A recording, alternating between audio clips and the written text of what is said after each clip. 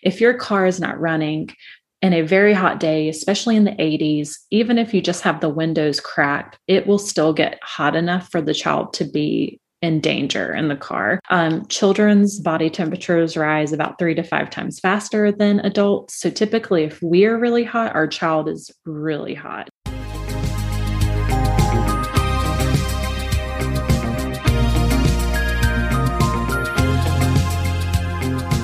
You're listening to the Mommy Labor Nurse podcast, where you'll gain the knowledge and confidence you need to erase the unknowns of pregnancy and birth and rock the newborn days like a boss. My name is Liesl Teen. I'm a fellow mom, labor and delivery nurse, and your host. Each week on this podcast, you'll hear a mix of birth stories, expert interviews, and other fun pregnancy and birth-related content. As a reminder, anything you hear on this podcast is not medical advice. Please see mommylabornurse.com/disclaimer for more details. And now let's get into this week's episode. Hey guys, happy Monday. So this week we are talking all about car seat safety, and I had Bridget come on the podcast. Bridget is a nationally certified child passenger safety technician, and she talked to us all about car seat safety. She talked to us about choosing a car seat, tips on prepping, before you even have baby, what you can do, some safety tips. She talked about what a tech even does, what a child passenger safety technician will do in the hospital for you, what they would do, if you saw them in a private setting, and different state regulations for that. We also touched on sleeping in the car seat, because I think that is one, I know I'm definitely guilty of that, for letting my kiddo sleep a little bit more than the recommended time. So she touched on those safety regulations and why that's important and what to kind of know about that. And then we talked about forward facing and rear facing, because I know that's an ever evolving debate of when are you actually supposed to, flip them forward facing. And then we finally talked about some resources, some free resources, and some seasonal safety. So we're kind of at the end of the summer now, but it's still pretty hot where I am in North Carolina. So all of the summer safety definitely still applies, but she talked about some winter safety tips to keep in mind as we get into the colder months. If you are pregnant and you have not had your baby yet, this is definitely a good episode to tune into and listen all about car seat safety, because something that's super important, as we all know, we all want the best for our kiddos. So I'm sure you guys, will learn a lot.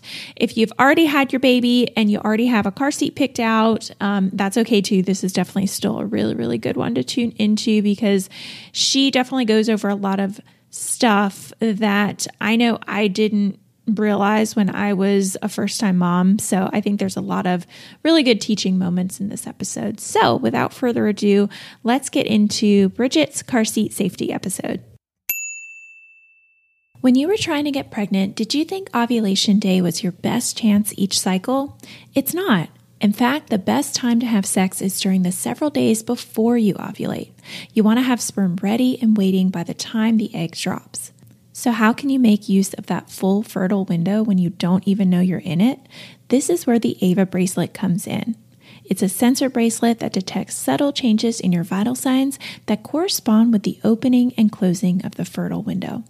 All you have to do is wear Ava while you sleep and sync to the app in the morning to see your 5 most fertile days as they're happening.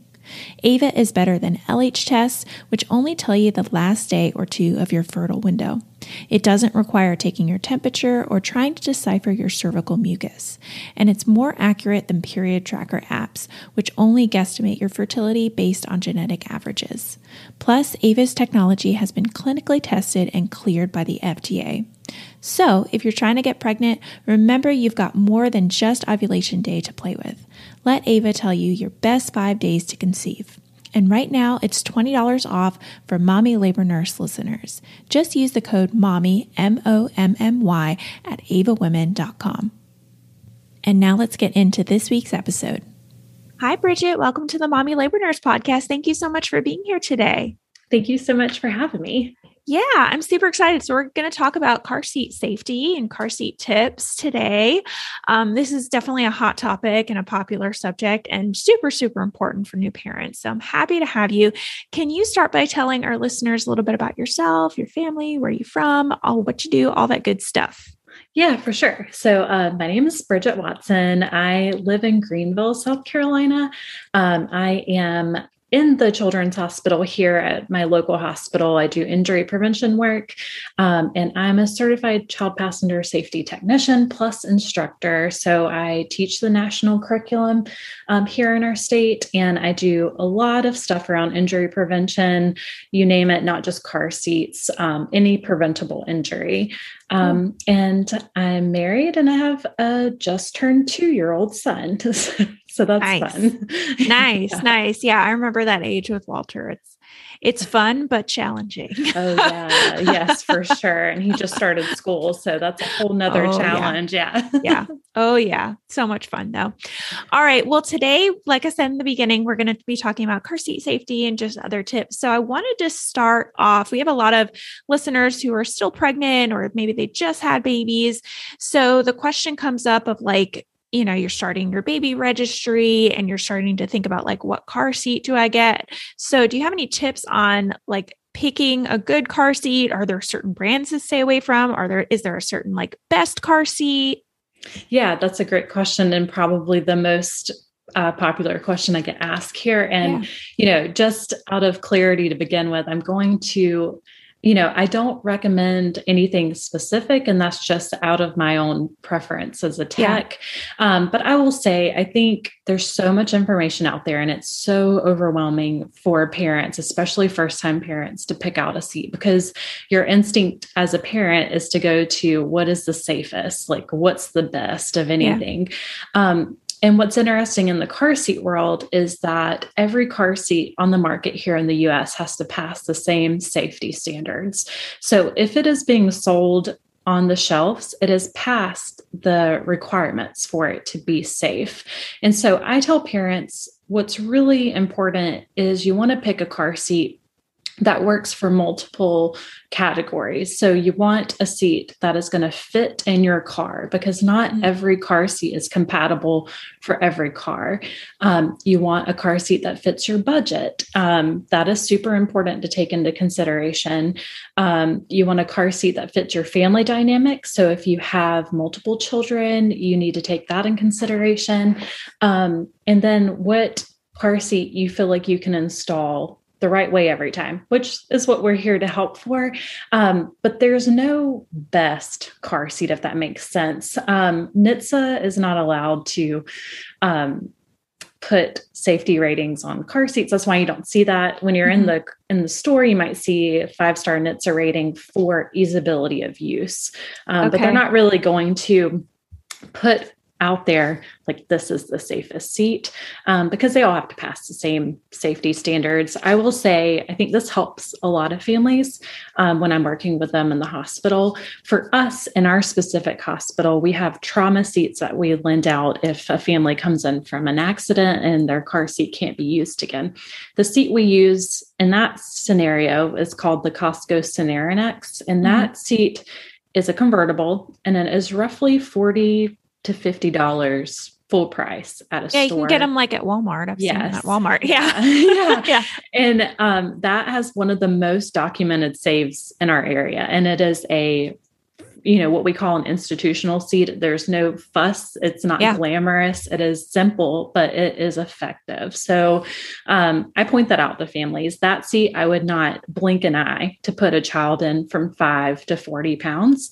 And that's your lower end, if you will, on the price range. So I think that's a good talking point is that this seat is safe. So it's really what works best for the family.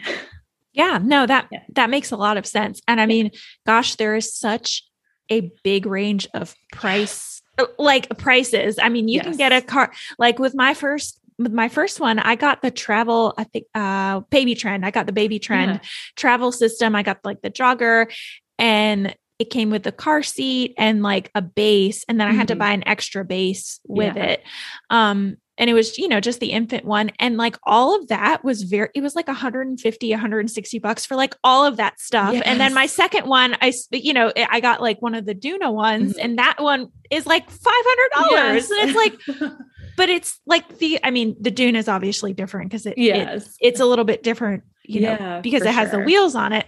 But it's just crazy that there is such a difference in price, and you really don't have to spend $300 or $400 or $500 to like get just a normal, infant car seat. Yeah. So. And I think when you're talking about the infant seats too, it's not going to be a seat that's going to last you a long time. They usually grow out of that within a year. So I think that's important. But yeah, they're anywhere from $40 to $500. And I think what I see that I hate to see the most is when a family comes that has trouble putting their car seat in, and specifically it's usually more with the convertibles. And it comes to find out that the seat is just not compatible for their car. And then you don't have the chance to return it. And then they're stuck with a seat that they have just spent $300-$400 on, and then they have to go buy another. So and you're like, well, I'm not going to buy a new car. I mean, buying a new car is a lot more expensive. A lot more. Yeah. So that's the biggest thing. I don't ever want to give anybody like a specific brand, because I work with all of the brands, and I haven't honestly come across seats that I don't like. It's more,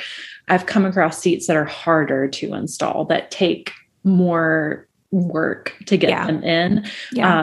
So, is there somewhere that you can, maybe, does it say on the manufacturer what cars they're compatible with, or is that going back to the car manufacturer? Like, how do you even figure that out? Or is it just like reading Amazon reviews? Right. No, I wish. I think you'll talk to a lot of techs in the world, and, I think, car manufacturers and car seat manufacturers don't talk. They don't. Why don't they talk? Like, isn't that weird? You would think that they would. There must be some beef. Yeah. Like, they must have some beef with each other. Yeah. It's so weird, especially when it comes to like something that we saw, about a couple years ago. I don't see it as much. I don't know. I need to look more into it if word has changed, but we had a period of time when inflatable seatbelts were a thing with some seats, and that caused a lot of issues within the car seat world. And so it was like, oh man, like how do we get this message out to the manufacturers that, hey, like, while this is safe for adults,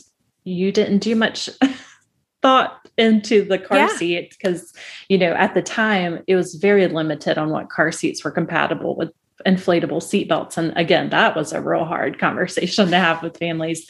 But I would recommend looking at your car manual always, because it's going to tell you which location in your car even allows a car seat to be installed.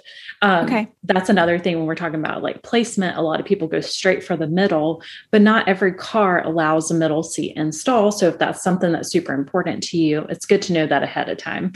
But it's really trial and error, and a lot of places will allow you to do this. I can't promise that everywhere will, but you can ask if you can take their sample seat in the store and try it in their car. I know Bye Bye Baby for a while allowed families to do that here in my area.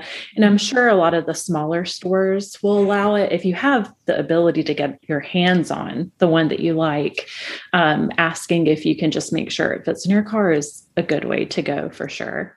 Yeah, that's a good tip. And I'm sure you could just take a tape measure and like measure, in your car, and like then like see what the dimensions are and stuff. I know I follow the Car Mom on Instagram, and I love her videos. And one thing that she says when you're buying a car is to like make sure you bring those car seats. If you have 2, if you have 3, like bring them. And I'm like, that's such a good tip too. For sure. Because the car dealer, he's not thinking about, he's just trying to sell you a car. But no, it's true, especially with the 3 in the back, because that is what's really hard. But there's plenty of great seats that do allow 3 in the back, but I would definitely look at your manufacturers, look at the dimensions, and then take into consideration if your child is going to be rear facing and they're going to need that additional recline, because a seat that would fit in your car perfectly forward facing, you might have trouble rear facing with the recline. So I know people always laugh about how long it takes to become a tech, as far as like the certification being 4.5 days. But then when you're in that certification class, you are like, oh my gosh, like how do we expect families to know all of this about car seats? Yeah. And that's the reasons, CPSTs are even around, but it'll blow your mind how much there is to know that as a mom are not going to find out without looking everywhere or using the resources of a tech near you. Yeah, no, I love it. Well, let's go into, that's a good segue into like a next question about what does a tech even do versus like in the hospital? Like what do they do in the hospital? What's their expectations there? What do they do in private practice? What maybe you can expect if you hire one or you go and see one? Like what does an appointment look like?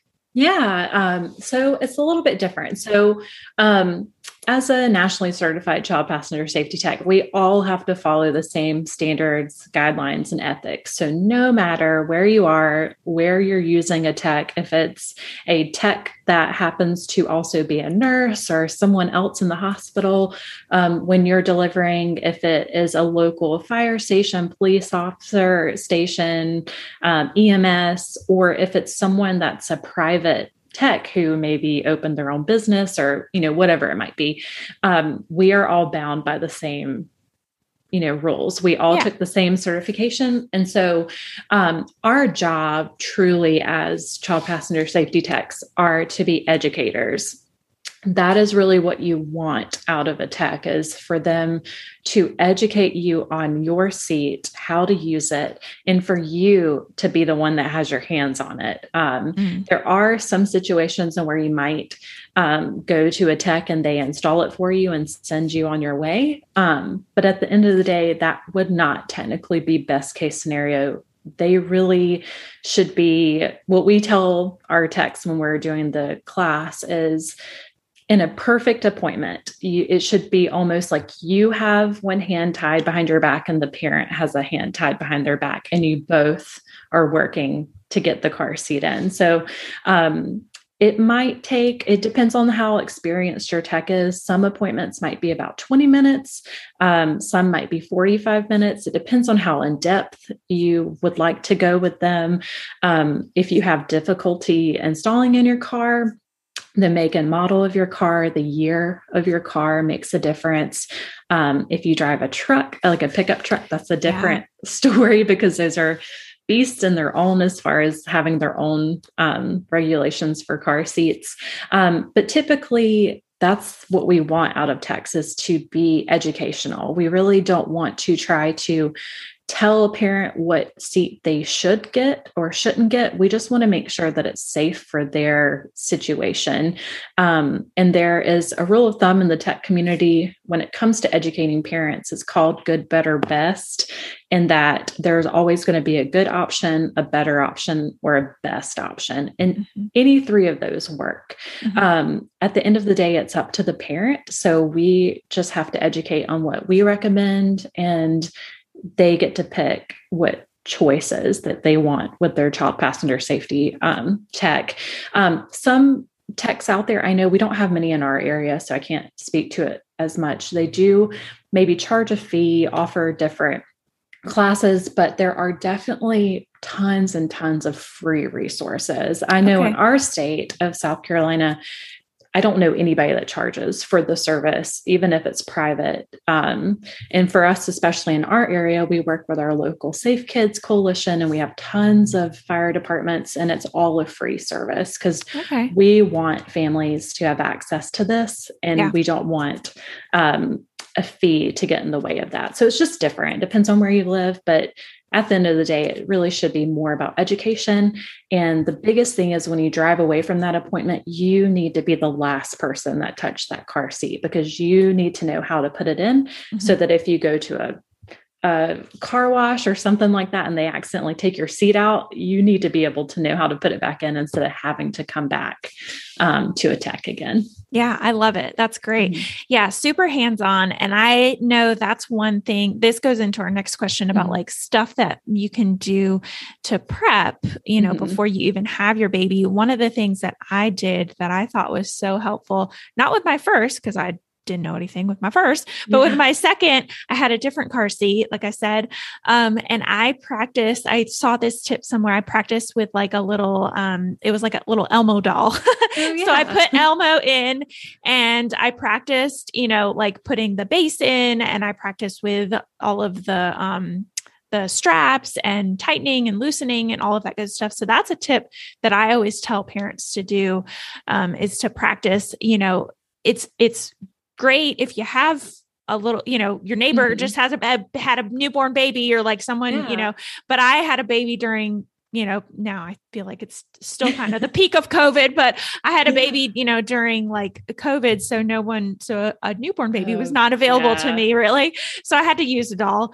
But that's a tip that I always tell moms or tell parents to do, both parents. Oh, for sure. Is to practice. So do you have any other tips maybe like that for prepping maybe before you even have baby? Yeah, for sure. And I always say, I don't think it discriminates against if it's your first or your fifth child. I think this is important with every child, because while it's great to have resources in your family. So a great example, and I'm really going to rail on my brother, and I apologize if he listens to this, but he had a child before me. And so, and this of course is after I was a tech, but I was just curious of like what tips he had as a parent. And I checked his seat. Oh, I wasn't meaning to check his seat. I just went over to see him, and I took a look at his seat, and immediately I saw that he had it installed wrong. He had it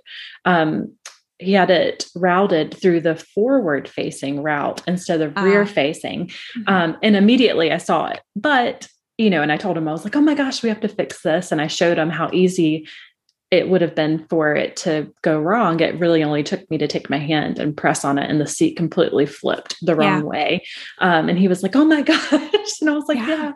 But I told him, this is a great example. If I would have not known better, I would have taken all of his advice, and then anything that might have been wrong, I would have put that into practice with my own child. So it's always great to get information from your friends, but it's still great to go to a professional, because, you know, 3 out of 4 car seats in the US are used incorrectly. So it's very likely. Isn't that crazy? Everybody has something, and that's totally fine. But it's likely that you could easily get misinformation. So what I tell everybody is, if you know that if you're delivering at a hospital, if you know that your hospital has any kind of preparing for baby classes or, you know, hands-on classes, if they have a car seat one, highly recommend going to it, especially if it's being taught by someone who's certified. What you said is great. Practicing with a baby doll is awesome. And no matter what manufacturer you do end up getting, they're going to have videos on their manufacturing website on how to install and how to harness. So I definitely recommend always looking at videos of your specific seat, because every seat is different. But again, just reaching out to a local tech and having that checked prior to baby is what we recommend.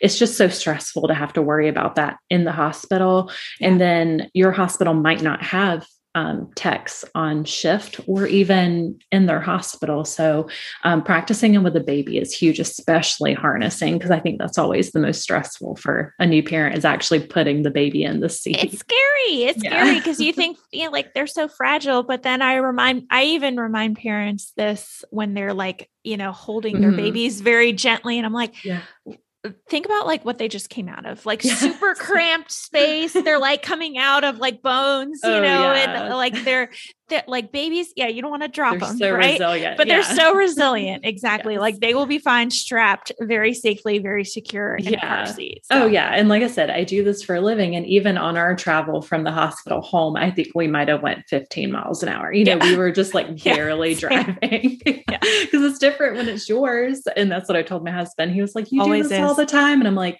but I haven't done this for hours yet. Yeah. But no, I think any practice is helpful for sure. Yeah, always is. Well, let's talk about sleeping in the car seat and some sleeping myths and facts, because I've seen that subject come up lately of there's like this 2-hour time frame where it's like, is it, and if that's even true, that it's like safest if you don't let your baby sleep past 2 hours in the car seat, or like, is it even safe at all for them to sleep in the car seat? Or can you just kind of talk about that briefly? For sure. And I know that, anytime you talk about safe sleep, it can be a very sensitive topic. But when it comes to the car seat, we do recommend that there is a break every 2 hours. So it's important if you're going on long trips or anything like that to give them a break. And the recommendation is that you were right. It's around 2 hours. And the good thing is, especially with our little ones, it typically lines up to when they need to be fed or changed or anything like that. So we usually recommend to like pull over, give them a break. Obviously, we don't want the baby fed, and we've that's a hard topic to talk about too. But feeding them in the car seat is a different topic all by itself on the safety of that. But we do want to give them a break, and then we just want families to remember that the recline of the base that your infant carrier or your convertible gives, that is there. And it's super important because it is going to recline the seat in a level that helps them keep their airway open. It's going to help keep their neck back. It's not going to allow their head to go forward. What we see sometimes when children are in their car seats too long is they kind of slide down. They get a little relaxed and maybe are not in the best position anymore. So that's kind of the thought around that. We want to give them a break, and we want to make sure they don't slump over in their seat. If they are in the base for an infant carrier, or if they're in the car, then they're a bit safer sleeping on the road because that recline is there. But when you come to the stop or your location, we want to make sure that we never leave them in their carriers to sleep. So once you remove them from the car, take them into your house or wherever you are, if they are still asleep, you want to remove them from the carrier and put them in a safe location because you lose that recline once you take them out of the car. But if they're in the car driving, obviously my son falls asleep in his car seat, I feel like, as soon as we hit the road. But even, now that he's 2, he's got his full head and neck control, obviously. But I still don't keep him in his car seat typically longer than 2 hours without giving him a break. Yeah, no, that makes a lot of sense. And it's tough because, I'm guilty of it, with my first one, of bringing them in. And you're like, they just fell asleep. I'm just going to leave them, to let them sleep. But you're right. It really makes sense that the angle is not safe. It's not right. Like for their airway, it's really safer when they're in that base. Yeah. So. And we've had some documented injuries to that. And that's why there's that whole talk around it. And it's important to have with your caregivers. That's what I always tell parents too. You might not do that, but whoever is watching your child needs to know these tips. And especially if they're going to school or daycares. I had to have that tough conversation with my daycare because while I absolutely love my school, I saw it happen twice where I dropped him off, and I can't remember what happened, but I ended up not going out the door immediately. I think I might have stopped and talked to a teacher and come back, and I saw that he was still in his carrier 10 minutes later. And so it's important to have those conversations with daycares. And what I did for my own peace of mind is that I stopped dropping him off in the car seat. I physically took him out of the car seat and handed him to his teachers. Nothing against his teachers, but they've got a lot going on. But it's important, I think, these conversations to have with anybody outside of who would normally keep him, just for your own peace of mind too. Yeah. And that goes for conversations around like this is how you strap them in. Yes. This is how you take them out. This is, loose. This is not loose. All of those talks are very, very important. So that's a good tip. Yeah. Let's talk about forward facing versus rear facing, because that's also a hot topic of like, when do you switch them around? Right. That's always like, I feel like that's what people are always, their legs are getting, their legs are bent. It's time for them to get switched around. And I know they've changed things recently. Yeah. So can you just talk about that for a few minutes of like when that's appropriate and when it's not appropriate? For sure. It's super important. And what's conflicting, especially when we're talking online, or if you're looking online, you might follow different texts who might be based in different states. It's important to know that every state law is different. So where you live might have rear facing until 1, where I live, it's rear facing until 2. The laws are different. But what I say is that typically when we're talking about laws in general, typically the law is going to be the bare minimum, right? So it's not always best practice, and it doesn't always match up to best practice. And so thankfully for us in car seat advocacy world, the American Academy of Pediatrics recently changed their stance on rear facing, and they now match up with those in the car seat world. So they've taken their advice from NHTSA, who's the governing body of a lot of transportation safety and Safe Kids and things like that. And so now AAP recommendation is rear facing as long as possible. So with that, it means keeping your child rear facing until they max out the height or weight of their seat. So that looks different on every seat. And that's why it's confusing. I could max out my son's infant carrier at 1, but then move him to a convertible that has a rear facing height or weight limit that could take him almost up to 3 or 4. It truly depends on the child. So the thought process by it is that rear facing is just a little, it's more safe. It has more of the egg cradle effect. It's going to really absorb a lot of that shock from a crash that we just unfortunately don't get once we turn the child forward facing. So that's kind of why they changed that recommendation. The most important thing is that you follow your manufacturer's guidelines. You never want to keep them rear facing after they've outgrown it, because that immediately is not safe. But manufacturers are catching up with this recommendation now. And so there are tons of convertibles on the market that have a high rear facing weight now. But again, it's weight and height. A lot of times we get focused on weight a lot, but height is just as important. And I know we always talk the most about our young ones, but trends that we're seeing here all over the US are children are being moved out of their 5-point harness too soon. So it is really important all the way up to boosters. And you want to take height and weight into consideration because, something that's interesting is if you look at booster weights, a lot of them will start at 30 pounds, 30 to 110 pounds, but that's because height is the factor there. And so you might have a really tall, slender child. You could have a shorter child that weighs a little bit more. So even when we move out of that convertible state, height and weight, I can't stress that enough. But the rule of thumb is just you want to max out each seat. So you want to max out the height and weight of your infant carrier. Then you want to max out the height and weight of your convertible. You want to max out the height, weight, and harness of your combination. And then the same with your booster. So rear facing kind of falls into that as if you have a high weight and high height rear facing car seat, you want to use it until it's maxed out. And as far as the myth that their legs are in the way, that again is the biggest thing that I hear too. It is very, very rare that we see leg or lower limb injuries in crashes with children who are rear facing. Crash dynamics, that could be a whole nother podcasts, but yeah. But as far as that goes, we rarely see those.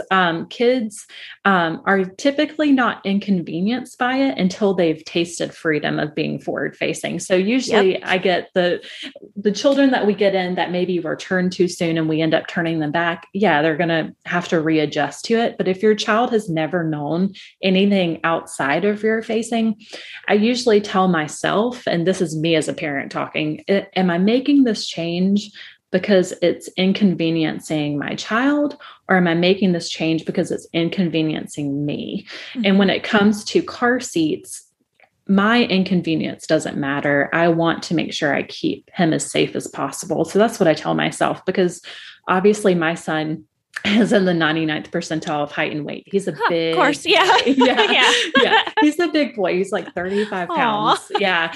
And so my car seat goes up to 50 rear facing, and it has a pretty high weight. But when I look at him now, his legs are like way up. And so I've taught him how to sit crisscross. Mm-hmm. He doesn't mind it. I hear him pitter pattering back there all the time. Mm-hmm. But I always tell families the risk that we take when we turn them forward facing, and it's something that is inevitable. We're going to have to turn them forward facing at some point, but you run a higher risk of that head, neck, and spine injury once we're forward facing.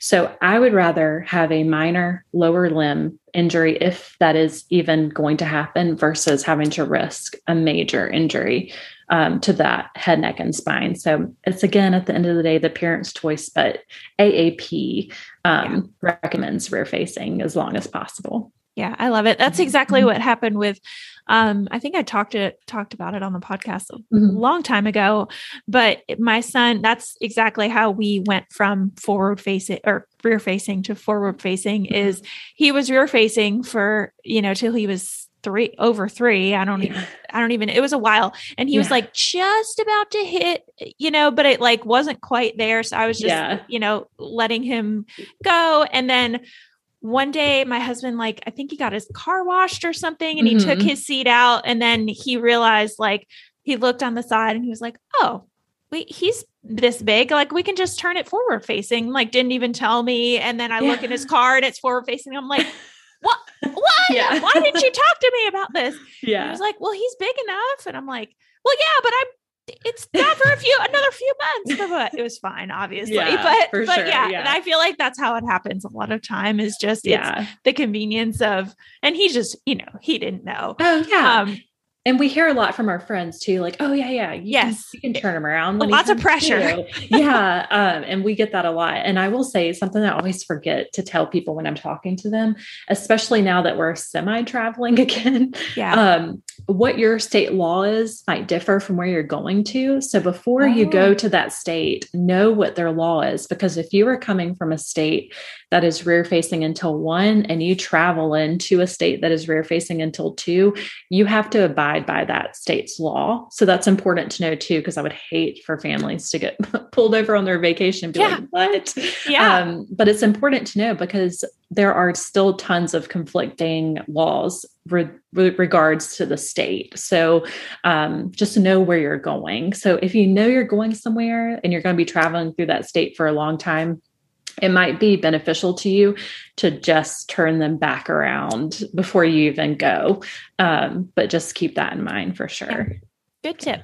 Yeah. All right. Well, we're kind of at the end of summer, but I did want to talk about some seasonal safety regarding summer tips and getting into, when the colder months start. I know there are some safety things that come up with winter tips too. So can you talk about maybe some seasonal stuff? Yeah, for sure.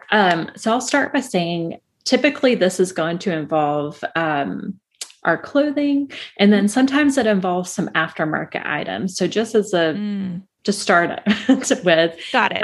Aftermarket items are not recommended from a car seat standpoint if it did not come with your car seat. So that encompasses a lot of stuff. But again, at the end of the day, it is the parent's choice, but you just need to know why that is, and it's typically around a crash test standard. Maybe it hasn't been crash tested with that seat, so that manufacturer is not going to put their seal of approval on using it because they haven't been able to crash test it. Yeah. So that goes with seat covers and the seat protectors that go under your seat. So if you're using one of those, just check and make sure it's compatible.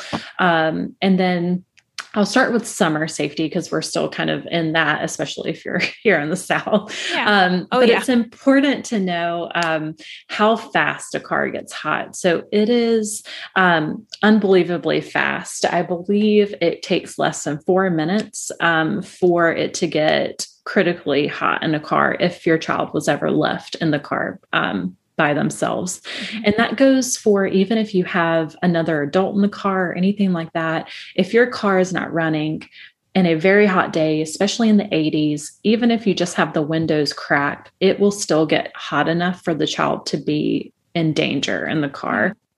Children's body temperatures rise about 3 to 5 times faster than adults. So typically, if we're really hot, our child is really hot. So we want to keep them nice and cool in the car.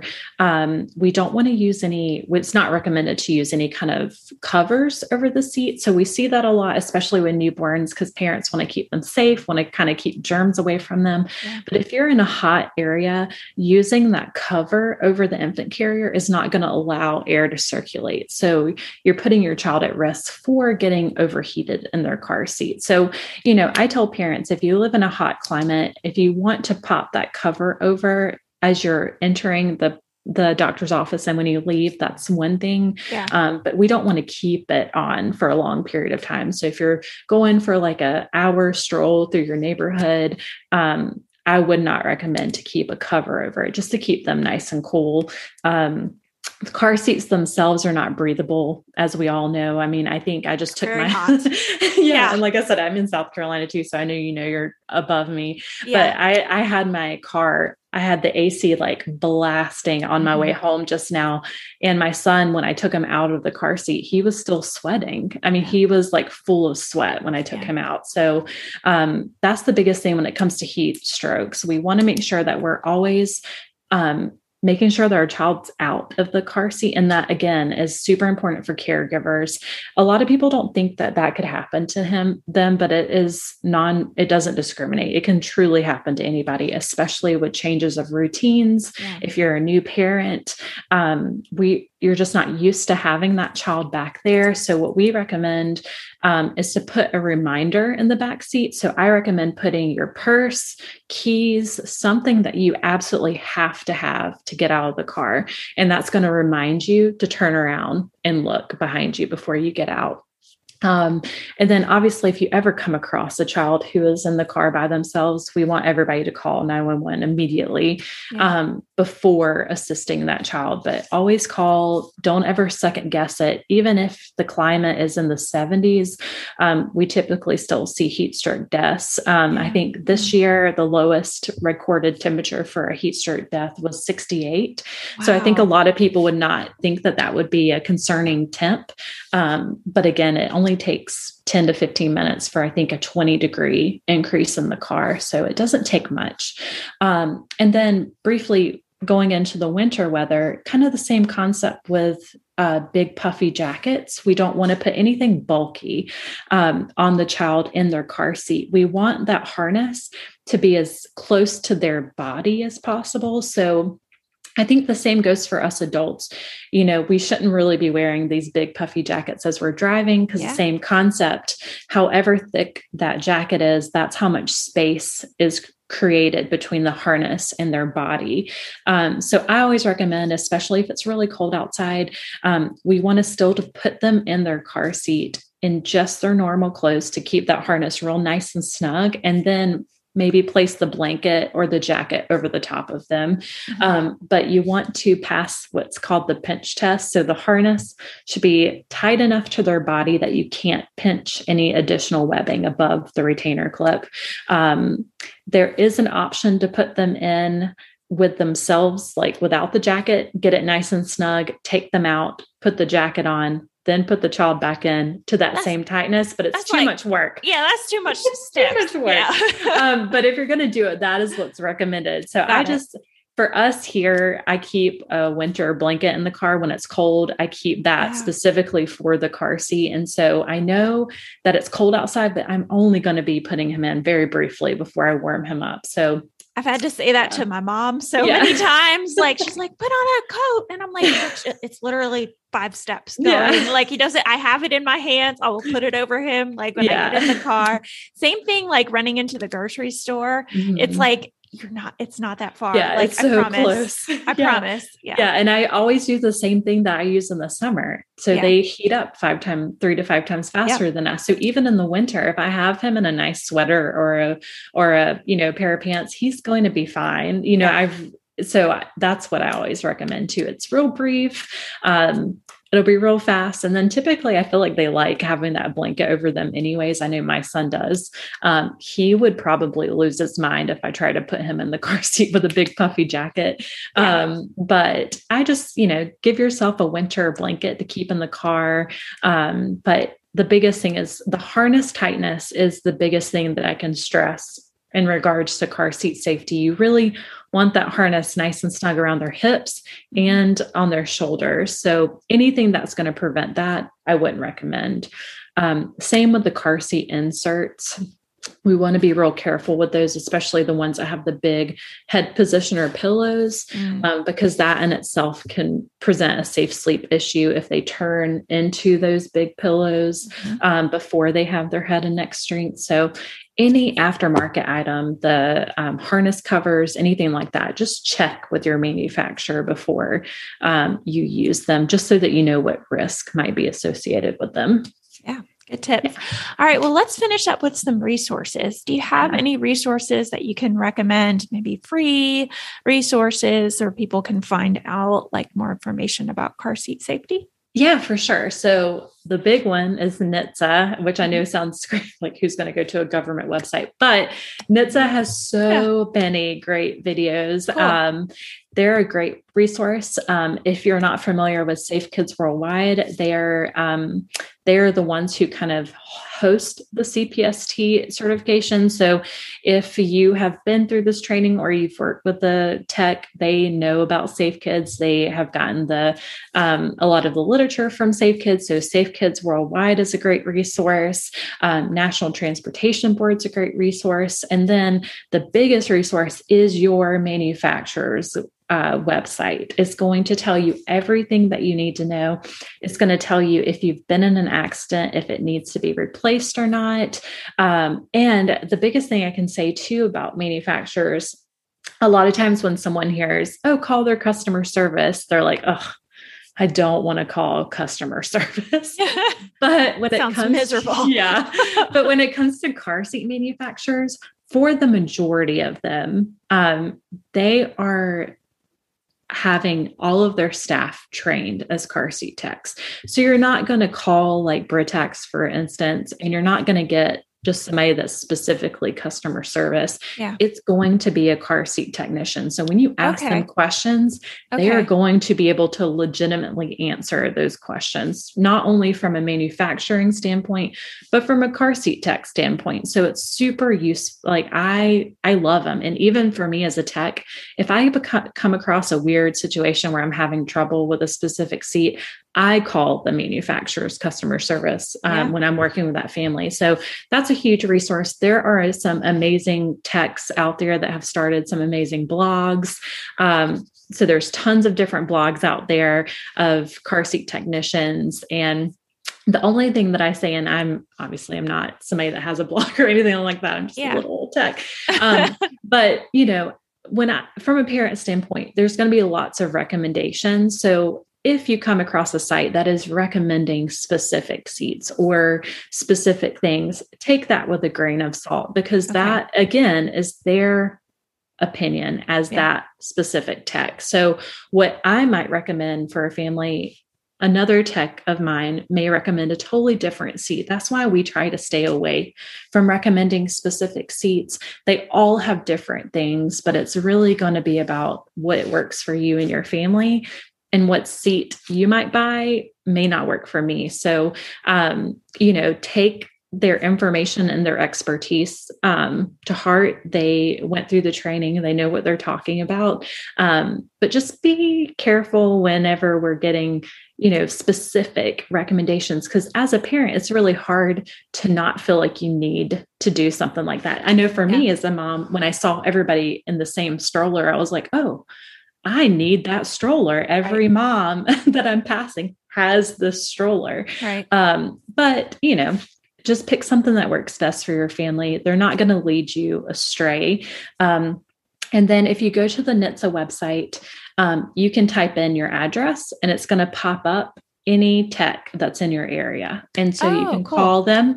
You can find out where your nearest inspection station is, what their appointment times are, and then reach out to them. And don't be afraid to ask to make sure that they're still certified. I know that sounds crazy too, but what I told a family recently was, if I told you like, hey, I'm a phlebotomist, I'm going to come draw your blood, but I haven't been certified for 7 years, but hey, I was a phlebotomist for 12 years. Right. Like you're not going to want me to draw your blood, Same with techs. You want to make sure the tech is still certified, still up to date, no matter what their background was. So don't be afraid to ask to see their wallet card. We all have wallet cards that prove that we're still certified.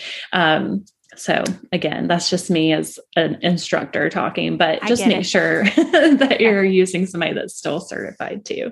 Cool. Well, this was fabulous. Thank you, Bridget, for joining me. This was so great. I think a lot of people are going to get some really good information from this episode. Expecting moms and, new moms or moms of toddlers or moms of any kids who need a car seat. So thank you for joining me. No problem. Thanks for having me.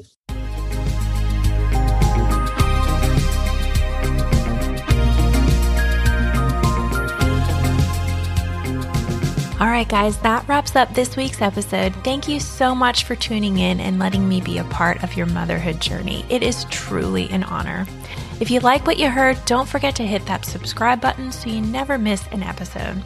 And I love hearing what you guys think of the podcast. So if you're liking what you hear or you have a suggestion, I'd be so grateful if you'd go ahead and leave me a review wherever you're listening to help more mamas just like you find the show.